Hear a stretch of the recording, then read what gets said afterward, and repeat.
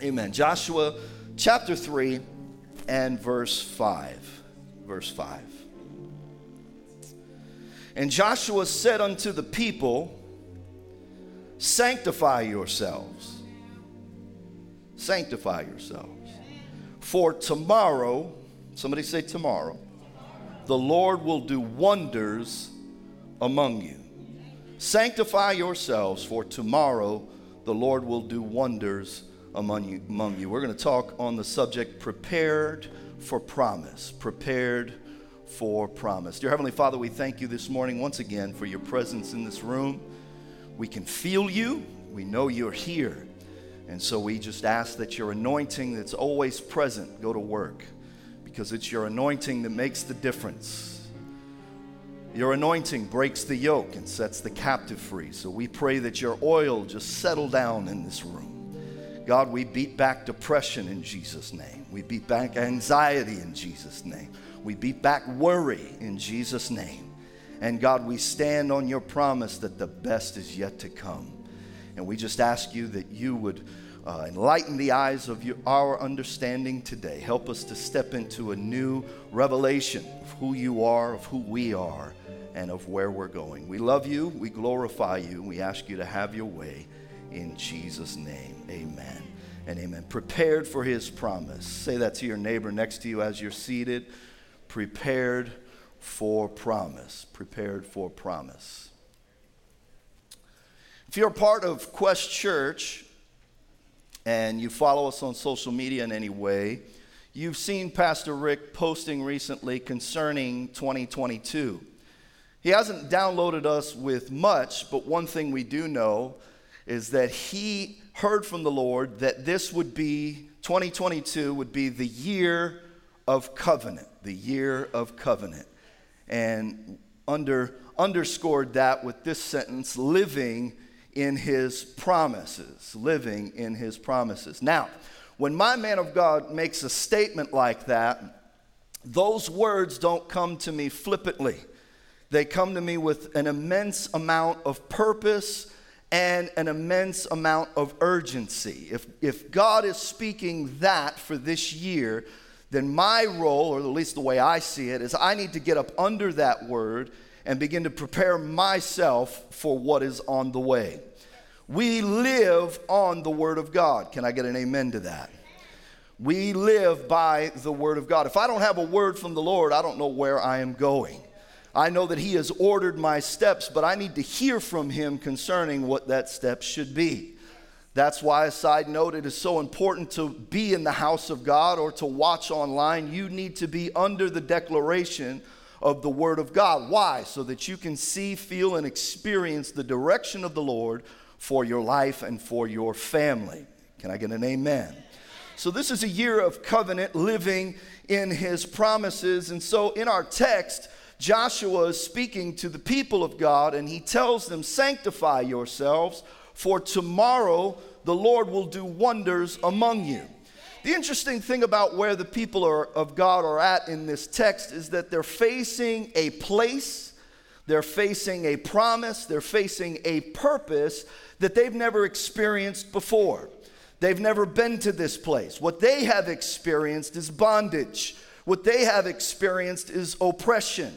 What they have experienced is wandering. What they have experienced is wondering. What they have experienced is waking up to manna in the morning. God provided for them. They didn't have to work for it. It was just given to them.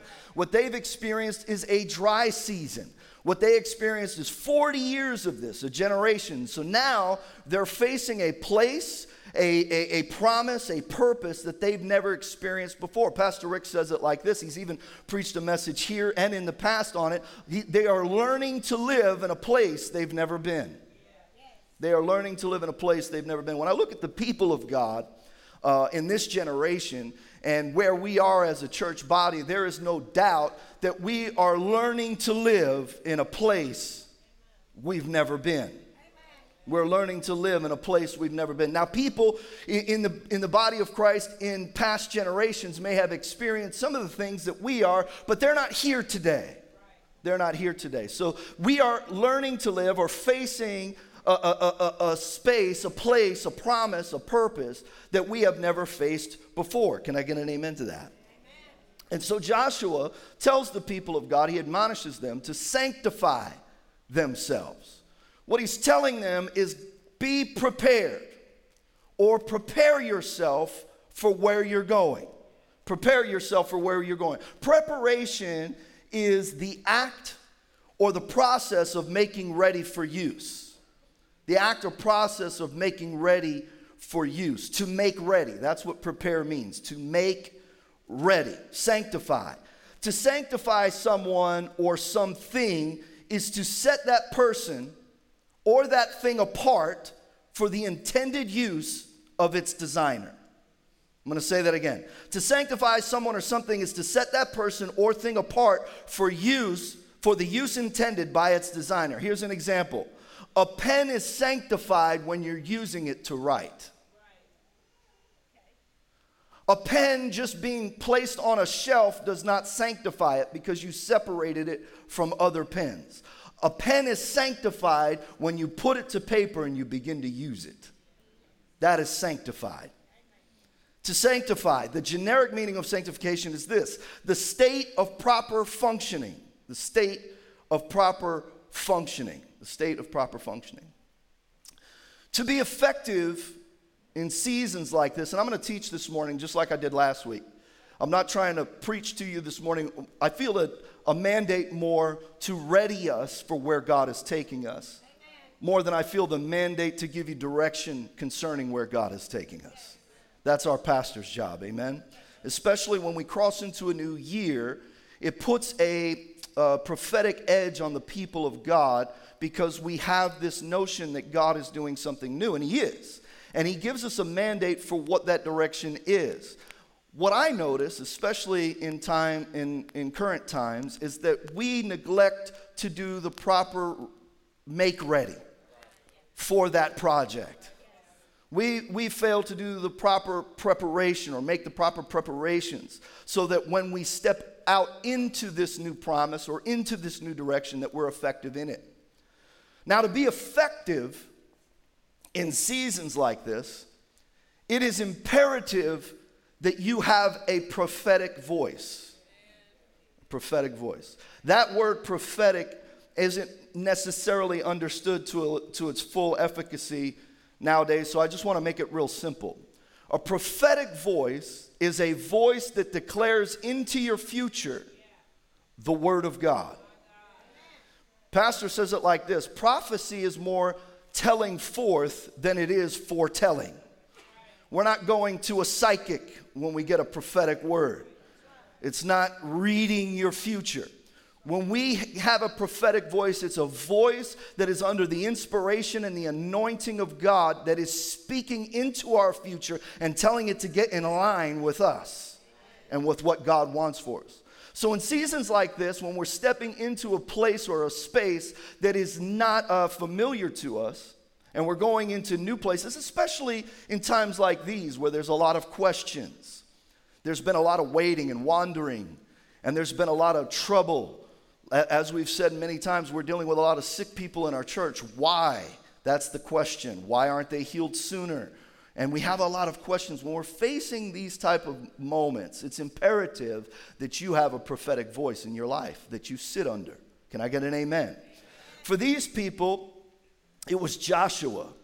A prophet is a seer. And for these people, it was Joshua. Because Joshua saw the land as a place of promise.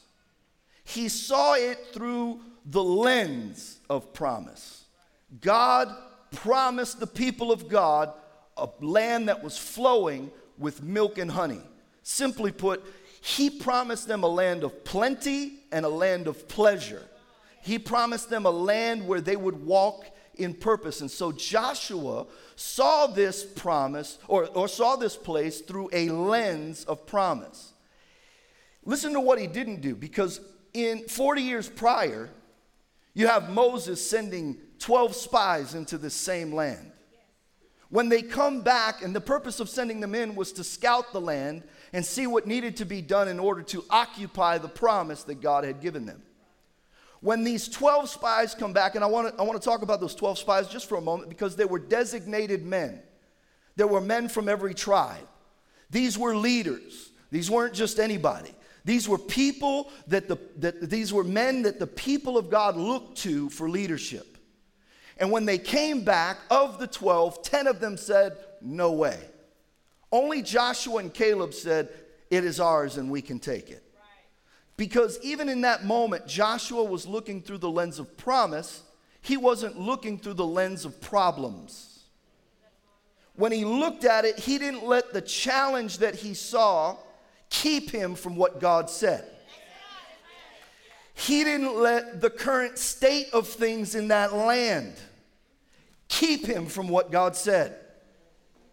He did not let the past, the mindset of oppression and burden and wandering and wilderness and desert, he didn't allow the past mindsets and experience to distort what he was looking at. That God said that was my promise, so he looked at it through the lens of promise. So when Joshua speaks to the people of God and he tells them, sanctify yourself, for tomorrow God will do wonders for you or through you or in your midst, it's because he's looking through the lens of promise. And he knows if God said it, that settles in it. It doesn't matter if there's a giant there. It doesn't matter if there's more of them than there are of us. God said it. And so I'm looking through that lens. We need a man of God, a woman of God to be that kind of voice in our life in seasons like this.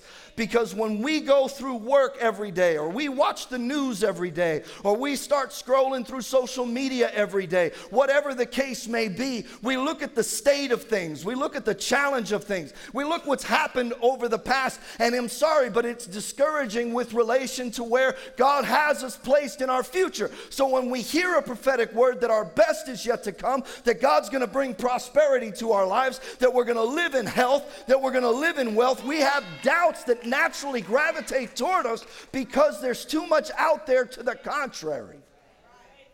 So you need a voice in your life that speaks contrary to those things. For the word, or we could say for the prophetic word to have the proper impact on our life, we must prepare ourselves to receive it. And we must prepare ourselves to act on it. We must be prepared to receive it and prepared to act on it. 2022, the year of covenant. So here's the deal. If he declared that, then you know what I plan to do this year? I plan to live in the promises of God. I plan to live in them. If the promises of God are yes and amen, first of all, yes, that's a positive. That's a good answer. That's not a rejection. That's a permission. Yes, it's yours. It's positive. It's for you. If that's the case, then I'm living in that promise. And amen. Amen means it is finished, that it's settled. So his promises are for you and they are settled. Nobody can change the promises of God for you. The question is, will you walk in them or not? Will you walk in them or not? So I plan to live in the promises of God. Living in the promises of God is predicated on whether you are in covenant with him or not. So when I say prepared for promise, I know that there's a word coming in the next few weeks. I'm not even privy to all that's part of it, but I know there's a lot of promise wrapped up in that word. So you know what my goal is to do is to prepare myself to receive that so that when it comes, I'm ready to step right in it. There's no delay from when that word comes to when I act on it. Can I get an amen to that? Too often, word comes and we delay. Why? Because we're pondering whether we want to receive it or not. We're speculating on whether that's applicable to my life or not. We're trying to see, is that really a word from God, or is that just a cute little soliloquy out of the Bible that somebody was able to make up? As the people of God, it's our responsibility to prepare ourselves to receive the word of God and be prepared to act on that word. Can I get an amen? There is definitely a word for me, and I'm going to live in it, and I'm going to walk in it. Can I get an amen?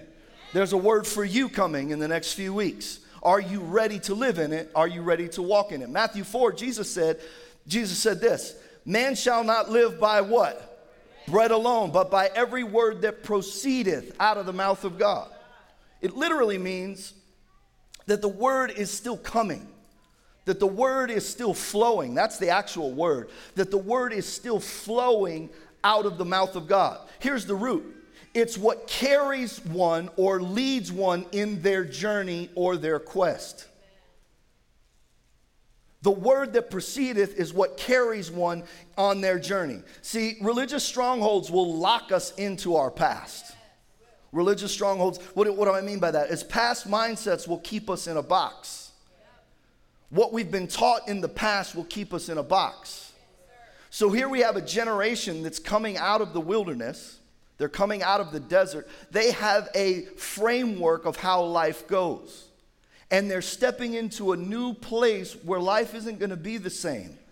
They're not going to wake up to manna every morning. See, manna was a miracle of God, and they experienced that miracle, and thank God for it, because they lived on that miracle for 40 years. As a matter of fact, if that miracle doesn't come to pass, they cannot live for 40 years. God provided for them in a miraculous way.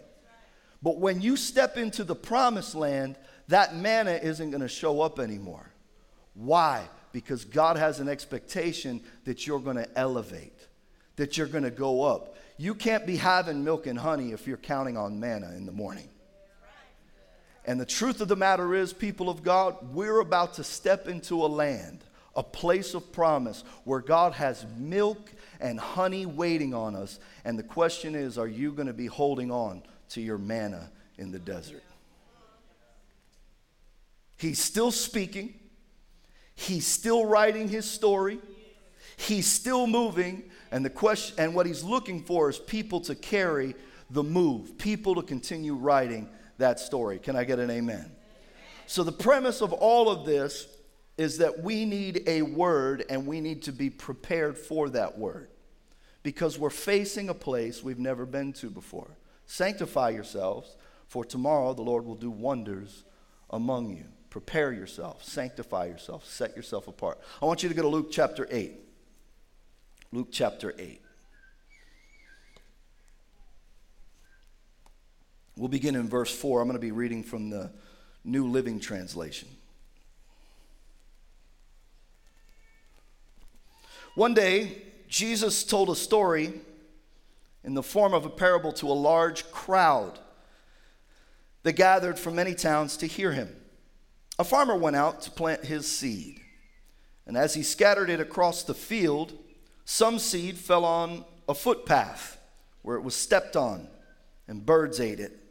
Other seed fell among rocks. It began to grow, but the plant soon wilted and died for lack of moisture. Other seed fell among thorns that grew up. The thorns grew up with it and choked out the tender plants. Still other seed fell on fertile soil. This seed grew and produced a crop that was 100 times as much. Listen to that. It was 100 times as much as had been planted. Still other seed fell on fertile soil. This seed grew and produced a crop that was 100 times as much as had been planted. When he said all this, listen to what Jesus says. When he says all this, he calls out, anyone with ears to hear should listen and understand. Another version says, he who has ears, let him hear. Let him hear. Hear what? The word of the Lord. His disciples ask him what this parable means. And he replies, you are permitted to understand the secrets of the kingdom of God. But I use parables to teach others so that the scriptures might be fulfilled. When they look, they won't really see. When they hear, they won't understand. This is the meaning of the parable, Jesus said. The seed is God's word. The seed is God's word. The seed is God's word.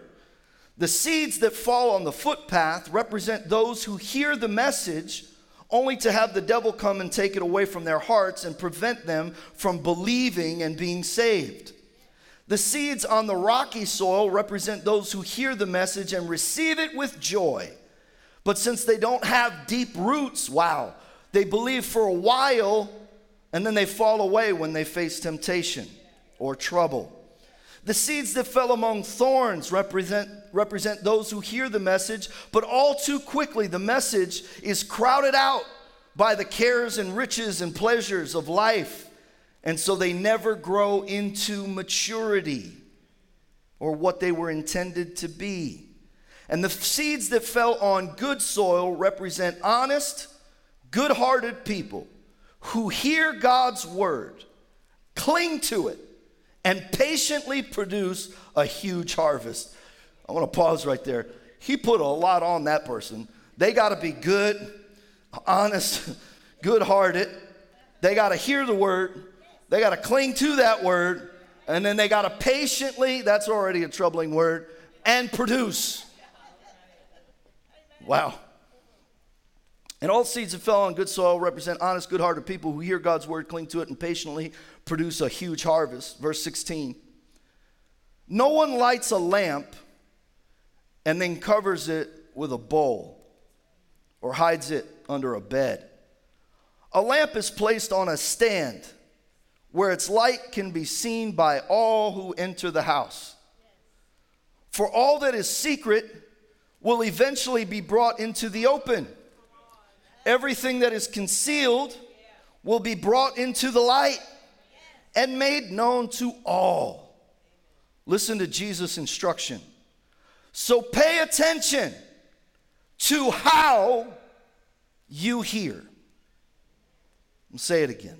Pay attention to how you hear. To those who listen to my teaching, more understanding will be given.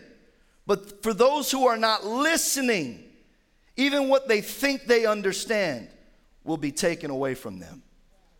Interesting verse of scripture. How does that relate to our text? Jesus is speaking to a crowd of people. In that crowd, there are some distinctions. There's a crowd, there's his family, and there's his disciples. And he speaks to them and he gives them a word. Okay? Sanctify yourselves, for tomorrow I will do wonders among you. And so Jesus is speaking, and he's speaking concerning the word. And he says, when a farmer comes, he's going to spread his seed on a field. And the farmer is going to experience loss. How? Because some of that seed is going to fall by the wayside. Some of that seed is going to fall on rocky places. Some of that seed is going to fall on thorny places. But most of that seed is going to fall on good ground, and for the good ground that it falls on, it's going to have a crop of 100-fold. So, even though there's going to be loss on those other places, what it produces in the good place will far exceed the loss, so it's worth it. Right? I'm a man of faith. How many of you would say you're a person of faith? Raise your hand. A lot of people would. As a matter of fact, in today's day and age, if you ask somebody what religion they follow or whatever, they may not identify as a Christian or a Buddhist or whatever, but they will say something like, I'm spiritual, or I'm a person of faith. I'm a person of faith. Reality is, you're not really a person of faith unless you're walking in truth. You're not really a person of faith unless you're walking in truth. You're not even really a person of faith if you don't sit under the Word of God, because faith comes by hearing, and hearing by the. So whatever you're living by, if you call it faith, it's not really faith because it's not by the Word of God. But I would call myself a person of faith, and I'm a believer. Because I'm a person of faith, I'm a believer. I'm a believer. I believe in the Lord. I believe he sent his son Jesus to come to the earth and die on the cross for my sins. I believe he went to hell, and I believe he was there for 3 days, and I believe he came, rose again from the grave, and defeated death, hell, and the grave. I believe he walked on this earth for 40 days afterwards, and then I believe he went and he sits on the right hand of the Father, right there up on his throne, and he ever makes intercession for me. I'm a believer. I'm a believer. I'm a believer. Because I'm a believer, I have expectation. Because I'm a believer, I have expectation. My faith is, and my expectation is, that God will do what he said he would do. God will do what he's. I'm also a believer, and I have faith because I've experienced God do some things. Can I get anybody to testify with that? I'm also a believer because I look across this sanctuary and I think of those that I've lived my life with, and I can tell you this: God has done some great things for you and for those that I know, and because of that, I have faith that God will do a thing. I have expectation. Whatever I'm going through, I have the assumption that God is either working through it or he's working with it. But I believe that he is, and regardless, blessing and progress are on the other side of whatever it is I'm going through. I could be going through something good, I could be going through something bad, but my expectation, my assumption is that God is working in it, with it, or through it. Can I get an amen to that? But this perspective is predicated on how I hear. This expectation is predicated on the word and how I hear it. So pay attention to how you hear. So faith then comes by hearing by the word of God. How is part of my life. How I hear it is part of my life. Pastor Rick texted me last night and he said, man, I was encouraged by how many people watched the live feed I had on last night. And my knee-jerk reaction was, Pastor Rick, we love you, and what you say matters. What you say matters. Why? Because Pastor Rick is this almighty something another and we worship him? Absolutely not. Because God designated him as our man of God, and you know what? God speaks to him things that he doesn't speak to me. He speaks to him for me, as a matter of fact. And so I'm thankful for that. So when he speaks, it matters. So I'm listening. When I'm reading the word, I'm not just reading it. I'm trying to see what God is saying in it. How are you hearing? I'm asking you to that today. Are you part of the crowd that needs a story to get you to Jesus? Or are you part of the disciples who somehow had a distinction in that they were close enough to be able to ask Jesus, what does this mean? And they were close enough to get a response. They were close enough to him to get a response on what the word meant. They didn't understand, so they asked, and God gave them clarity. Why? Because they were close enough to him. I'm scared of the body of Christ being too far away from Jesus or too caught up in a crowd to hear what he's saying. How they're hearing is wrong. They're receiving the word with joy, but it's not bringing them to full maturity. Why? Because they have no root, and by Monday they're too concerned with what's going on at work or the next cool thing they're going to buy at the store, or the next gadget that's coming out, or the next trend on social media, or the next political failure that's going to happen and rile them up and get them tooting a horn for. And so no word is producing fruit because it's how we're hearing. I'm scared of that. Because the truth of the matter is, we've heard this prophetic word probably for 5 to 10 years, maybe longer. The next greatest revival that the world has ever seen is right on the horizon. It's right on the horizon. If that's the word of the Lord, then here's the guarantee. It's going to happen. It's going to happen. Isaiah 55:11 tells us that when the word of the Lord goes forth, it doesn't return to us void. It accomplishes the purpose for which it was sent. But you know what? Sometimes it gets delayed.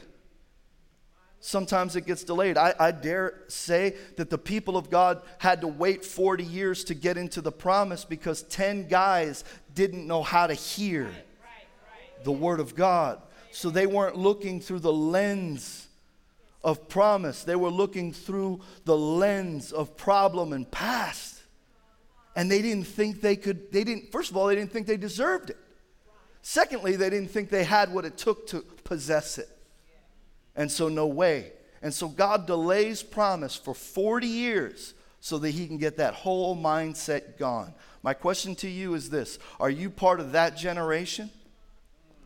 Or are you prepared for promise? Challenge. It's a challenging word.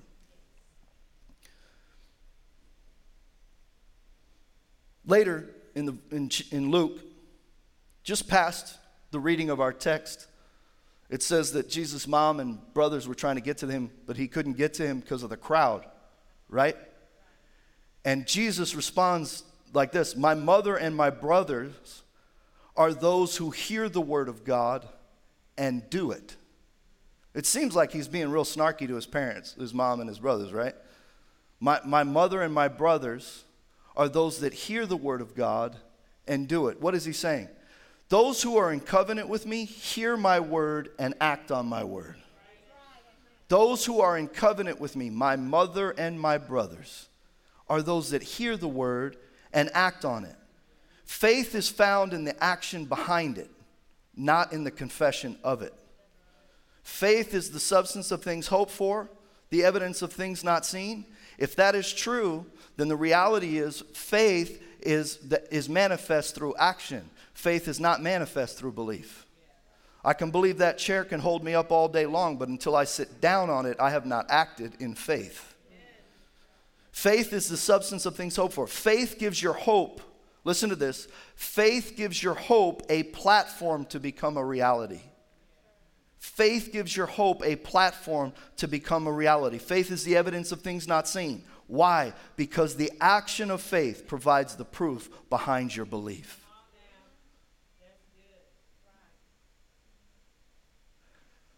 I'm in covenant with those who hear the word and do the word. Joshua 3. For tomorrow the Lord will do wonders among you. Here's what he means. Here's what he means. It doesn't mean that it's going to be wonders in this regard, that there's going to be a big old desert, and then all of a sudden there's going to be an oasis that just appears out of the desert, and there's a wonder, a miracle, right? What he's saying here is this: I'm going to do separate and distinct things with you. When it's all going wrong for them, it's going to be going right for you. I don't know if you're hearing me. Sanctify yourselves for tomorrow. God's going to do wonders among you. It literally means he's going to accomplish things that have been too difficult for you to accomplish. There are people in this room, there are people watching right now that you've been fighting things and trying to accomplish things. You've been going after what you know God has told you to do, and it's just been too difficult for you to get it accomplished. Every time you've taken a step forward, there's been some kind of obstacle or some kind of opposition that steps in the way and bumps you back 3 steps. And you feel like with every 1 step of progress, you're losing ground with the opposition or obstacle you're facing. And here's what I'm telling you right now. If we prepare for promise, we're about to see wonders tomorrow. May not be today, but our faith and our action now, our preparation now will give us the opportunity to see those things come to fruition tomorrow. Last thing it means is to reveal things that have been hidden. Reveal things that have been hidden.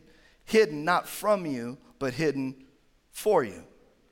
Things that have been hidden. See, here's where I'd like to hit a little religious issue.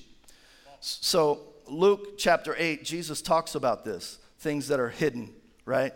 Jesus talks about this. He says, first of all, he tells them, the disciples, because the disciples were distinct from the crowd, right?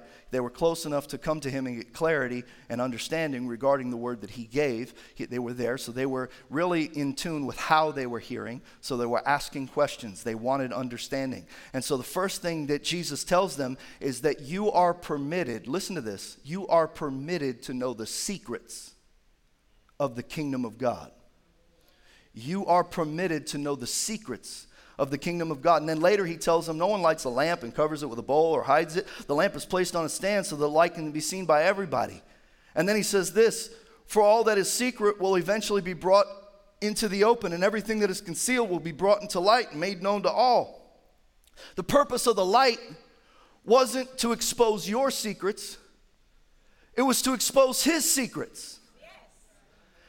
Religion has used that verse of scripture to beat us down and let us know that God brings everything into the light. And we live and serve him in fear and not in faith. But the reality of the word is, when he's saying it, he's not saying it in the context to condemn you or bring condemnation to you. He's bringing this word to you to let you know what? I'm about to walk you right into things you never even could imagine, because they're secrets that belong to you that you can only get by walking in the kingdom of God. We've been beaten down too long by religion. Why? Because religion wants to keep us in this box. Religion wants to do that. What is religion? Religion is a mindset that you generate based on teachings that you've heard in the past. Some of those teachings are principles that come alive in your life. If you act on them, they'll bring life to you, but others are not. They're just frameworks that some guy way back in the day decided was a good idea to gain control and to gain manipulation over people, and just they built on it over years and years and years and years. And so now we look at it as truth, and the reality is there's no truth in it at all. God did not give us this light. God did not give us this light to expose us and all of our do you think he needs the light to do that? God can see what's wrong with us. He's not trying to show everybody else what's wrong with you. Our strength is made, or his strength is made perfect in our weakness. He knows what our weaknesses are. He designed us. He made us. And thank God we have those weaknesses, or we would never have a reason to lean on God and to trust in God. And he uses those weaknesses to lead us to him. Not embarrass us and shame us in front of a group of people. The light he gave is to show you his secrets. To show you his secrets. How you hear. What I'm concerned about is this. God gave us this light. What is the light? The light is the word. Read John chapter 1, a little homework Bible study for you. Told you I was going to teach this morning. The first thing God creates is light. Well, he created the heavens and the earth first. And then the first thing he does in the 7 days of creation is he says, let there be light. And he creates light, and he distinguishes darkness from light. And he does that on purpose, because there has to be a distinction between light and darkness immediately. There has to be, and we don't have time to go into that, but that's what it is. Side note, 2022, I did a quick study on this, or not a quick study, I did some study on this last year before we were crossing over. There are 22 letters in the Hebrew alphabet.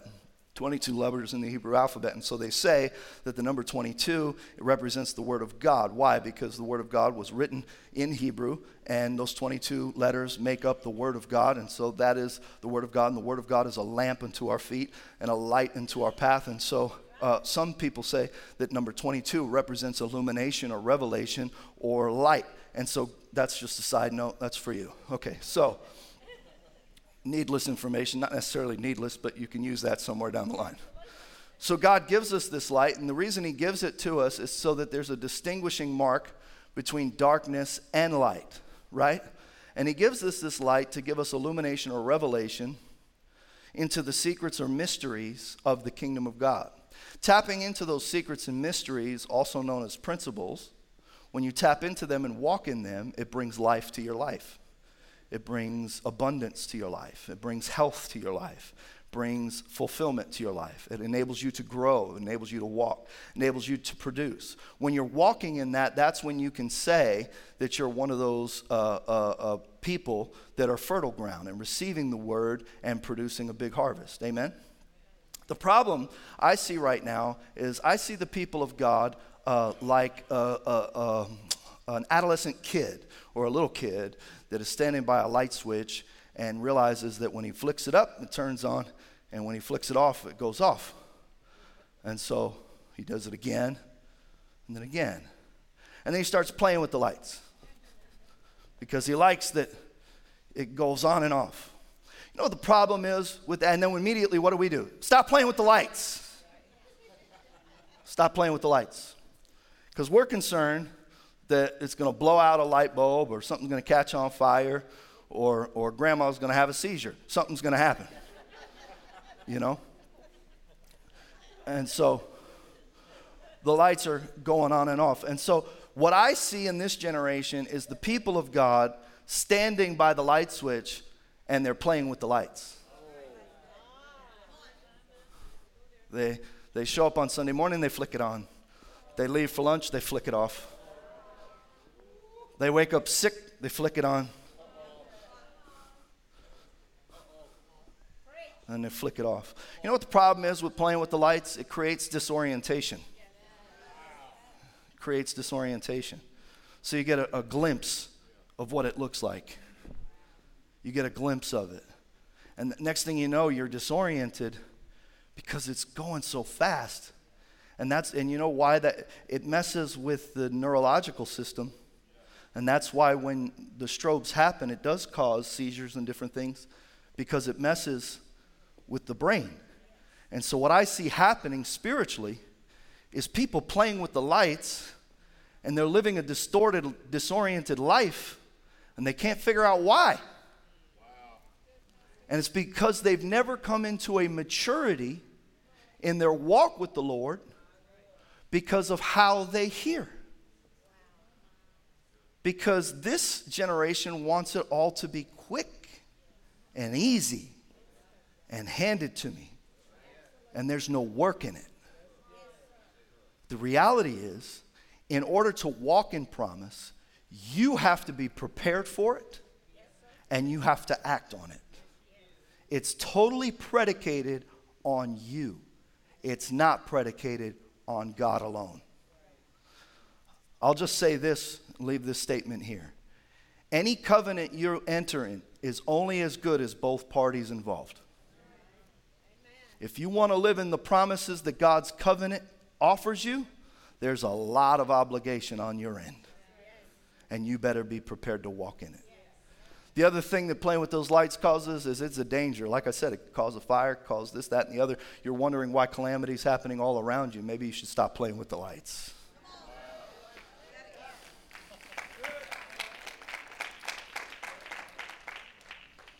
Now, Jesus gave revelation to his disciples when they asked because they had distinguished themselves from the crowd. They had spent enough time with Jesus to be called his disciples. And because of it, they were in covenant with him, and he revealed to him the secret of the word. Right? Because of it, they had access to the promise. The seed in them would produce 100-fold because of how they heard. How made the difference. How made the difference. I'm going to give you 5 keys for preparing for promise, and then we're going to go. 5 keys for preparing for promise. I'll just give these to you fast. You can take them home and study them, apply them. Number 1, sanctify yourself. Sanctify yourself. This is also a religious word. We think that it means that we need to have a 12-hour repentance prayer session for all the sins that we've committed over the past year that never asked God for forgiveness for. You know what? Part of that is true. You do need to ask the Lord for forgiveness and repent. Repent is more important than asking for forgiveness. Repentance is a change of mind. It's not a confession. It's a change of heart. It's not a confession. That's what repentance is. Repentance is an attitude. It's not just something you say or do. It's bigger than that. Sanctify yourself. Sanctify yourself. Set yourself apart. Step back into the role that God designed you for. Step back into the person God designed you to be. How do you do that? You spend time with the designer, and you'll learn more about the design. This week, you have an opportunity to set a pattern for yourself. We've designated the next 7 days, from this Sunday to next Sunday, for prayer and fasting and consecration for this year. So we're taking these 5, even though we're only gathering here on Monday through Friday for 30 minutes, that's not the consecration. The prayer and consecration isn't the 30 minutes we spend together. That's just so that we can come together at a set time as a family and pray together.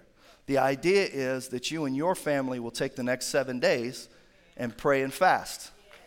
I'm going to say something that might be a little controversial. Prayer and fasting isn't a condiment. Prayer and fasting is a life source. When I buy McNuggets, I have a choice of all the sauces I can use. I'm not trying to get a sauce. Prayer and fasting isn't the McNugget, and it ain't the sauce. It's the air I breathe that keeps me alive. You can't live without prayer and fasting. It's not extra in your life. It is what you need to survive. This is a great opportunity to sanctify yourself. Sanctification comes through prayer and fasting. Why does sanctification come through prayer and fasting? Because by fasting, you are denying your flesh, and you are denying fleshly desires. As a result of it, you're waking up your spirit and strengthening your spirit. Fasting is not just abstinence from food, but you're replacing that abstinence with prayer. What is prayer? Prayer is not just supplication or requests unto the Lord for what you need or what you want. Prayer is dialogue with the Lord. Prayer is communion with the Lord. Prayer is time spent with the Lord. You know what? Me and my wife can spend time together and be together for over an hour, 2 hours, and maybe we only say a few words to one another, but you'd be surprised how much those 2 hours just together means to the two of us. Why? Because we spent time together. That's prayer. That's prayer. You need time with the Lord. The people of God have walked away from the practicalities and fundamentals of Christian living for far too long. And those fundamentals, those practicalities are what bring us life. And they're what enable us to walk in power, the power that Jesus came to give us so that we could be different in the earth. Can I get an amen to that? Amen. Sanctify yourself. Live authentically. Sanctify yourselves, designated for a specific use, the use that the designer gave you. Stop trying to be somebody else. Live authentically. Live authentically. Set yourself apart. That's what sets you apart, is what God made you to be. That's what sets you apart. The distinction is what God made you to be. Number one, sanctify yourself. Number two, key to preparing for promise. Live on the word. Live on the word. Man shall not live by bread alone, but by every word that proceedeth out of the mouth of God. To live on the word, you have to make time for it. You have to make time for it. Don't let the word just be an inspirational moment for you. The power of the word is that it is inspiring, inspirited, inspirited. That's where that word comes from, where the Spirit inspires us. His Spirit comes in us, makes us alive in that moment. It does that to awaken us, but that moment isn't supposed to stay there.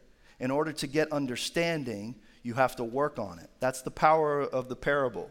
Just because you receive the word with joy, but you have no root, it won't produce fruit. You won't come to maturity. So you have to spend time. Don't let it just be an inspirational moment. Change your perspective. I don't come to church to hear a nice sermon that'll help me live better this week. I come to church to hear the word of God. I don't approach the Bible to read a cool story concerning my faith. I read the Bible to build my faith. I read the Bible to hear the oracles of God. Live on the word. Number one, sanctify yourself. Number two, live on the word. Number three, build your faith. Build your faith. Joshua said, sanctify yourselves, listen, for tomorrow. For tomorrow. Live with expectation. Proclaim it. Say it. Speak it. Faith comes by hearing, hearing by the word of God. Stop speaking all the negative. Stop speaking all the negative. Stop letting all the negative in. You know what? I watch the news maybe once every 2 weeks. The reason I do that is because it's nothing but negative. I do need to know what's going on, but I'm not going to watch it every day, all day. You know why? Because I'm not going to let that negativity infiltrate my brain. That's not happening. I don't go on social media as much as I used to. As a matter of fact, I've eliminated being able to see a lot of feeds. Why? Because I'm not going to let that negativity infiltrate my brain. I want you to live with expectation for tomorrow. He spoke expectation into the people of God. You have to speak it. Start saying I am healed. Start saying I am wealthy. Start saying I am the head and not the tail. Start saying I am blessed and I am not cursed. Start saying I'm going to have a better job this next week. Start saying my family's going to get saved. Start saying things with expectation. The more you speak it, the more your faith will build up in your life. Can I get an amen? So number 1, sanctify yourself. Number 2, live on the word. Number 3, build your faith. Number 4, let go of the past. Let go of the past. Religious strongholds will strangle the promise of God right out of your life. Religious strongholds will strangle the word of God right out of your life. Let go of the past. Joshua chapter 3, he tells them sanctify, and then they cross over. Joshua chapter 4, they make a memorial and thank God for what he's done. The great thing about that, when they're done making the memorial, you know what happened? The Jordan River that dried up filled back up again. Why? Because their past was being cut off. The next thing they do is they go to Gilgal and they make covenant with the Lord. And there's circumcision there. Why? Because they're not going to carry the bondage and the burden of yesterday with them into their promise. It's the first thing God wanted them to do was to cut it off. Somebody say cut it off. Cut off your past. Don't carry the bondage mentality into your purpose. Cut it off. Don't carry an oppressed mentality into your promise. Cut it off. Don't carry a wilderness mentality into your promise. Cut it off. Don't carry a depressed mentality into your promise. Cut it off. Don't carry anxiety into your promise. Cut it off. Don't carry entitlement into your promise. Cut it off. Somebody say cut it off. Let go of the past. Why? Because he will do wonders. He will do distinct things with you. That is where the promise comes alive in you, and God starts doing things through your life. God doesn't bless you because he loves you so much. He blesses you to be a blessing. Yes, he loves you, but he loves everybody you work with. Yes, he loves you, but he loves everybody on your street. And you know why he picked you? Because he wants to bless your socks off so that you can be a blessing, so that when people look at you, there's a distinguishing mark about you. God did wonders for you. I need to serve the same God that you serve. God healed you. I need healing in my life. God delivered you. I need deliverance in my life. Live with expectation and let go of the past in Jesus' name. In Jesus' name. Sanctify yourselves, live on the word, build your faith, let go of the past, and finally, go all in. Go all in. Go all in. Go all in. When Jesus is speaking about the people that hear the word the right way, he says this, but the seed on good soil stands for those with a noble and good heart who hear the word, they retain it, and by persevering, they produce a crop. In Joshua chapter 5, you'll see that the people of God sacrificed there. They sacrificed there. They sacrificed before they ever experienced promise. In Luke 8, we see them persevering. Why? Because the reason they'll persevere or go through the severity that they're dealing with or hold on through it all is because they've gone all in. Covenant only works when you're all the way in, when you've invested in it.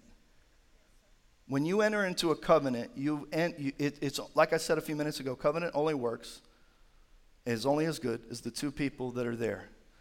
God clearly went all in by sending his only begotten son to die on a cross. The question is, are you all the way in? What sacrifice have you made?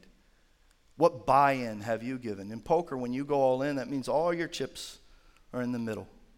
You're trusting that that hand you're holding is going to win. You're willing to bet it all. When I look at Jesus, when I look at my promise, when I look at where I'm headed, when I look at what he said to me, I can't help it. I got to push it all in. I'm not going to live with 1 foot in and 1 foot out.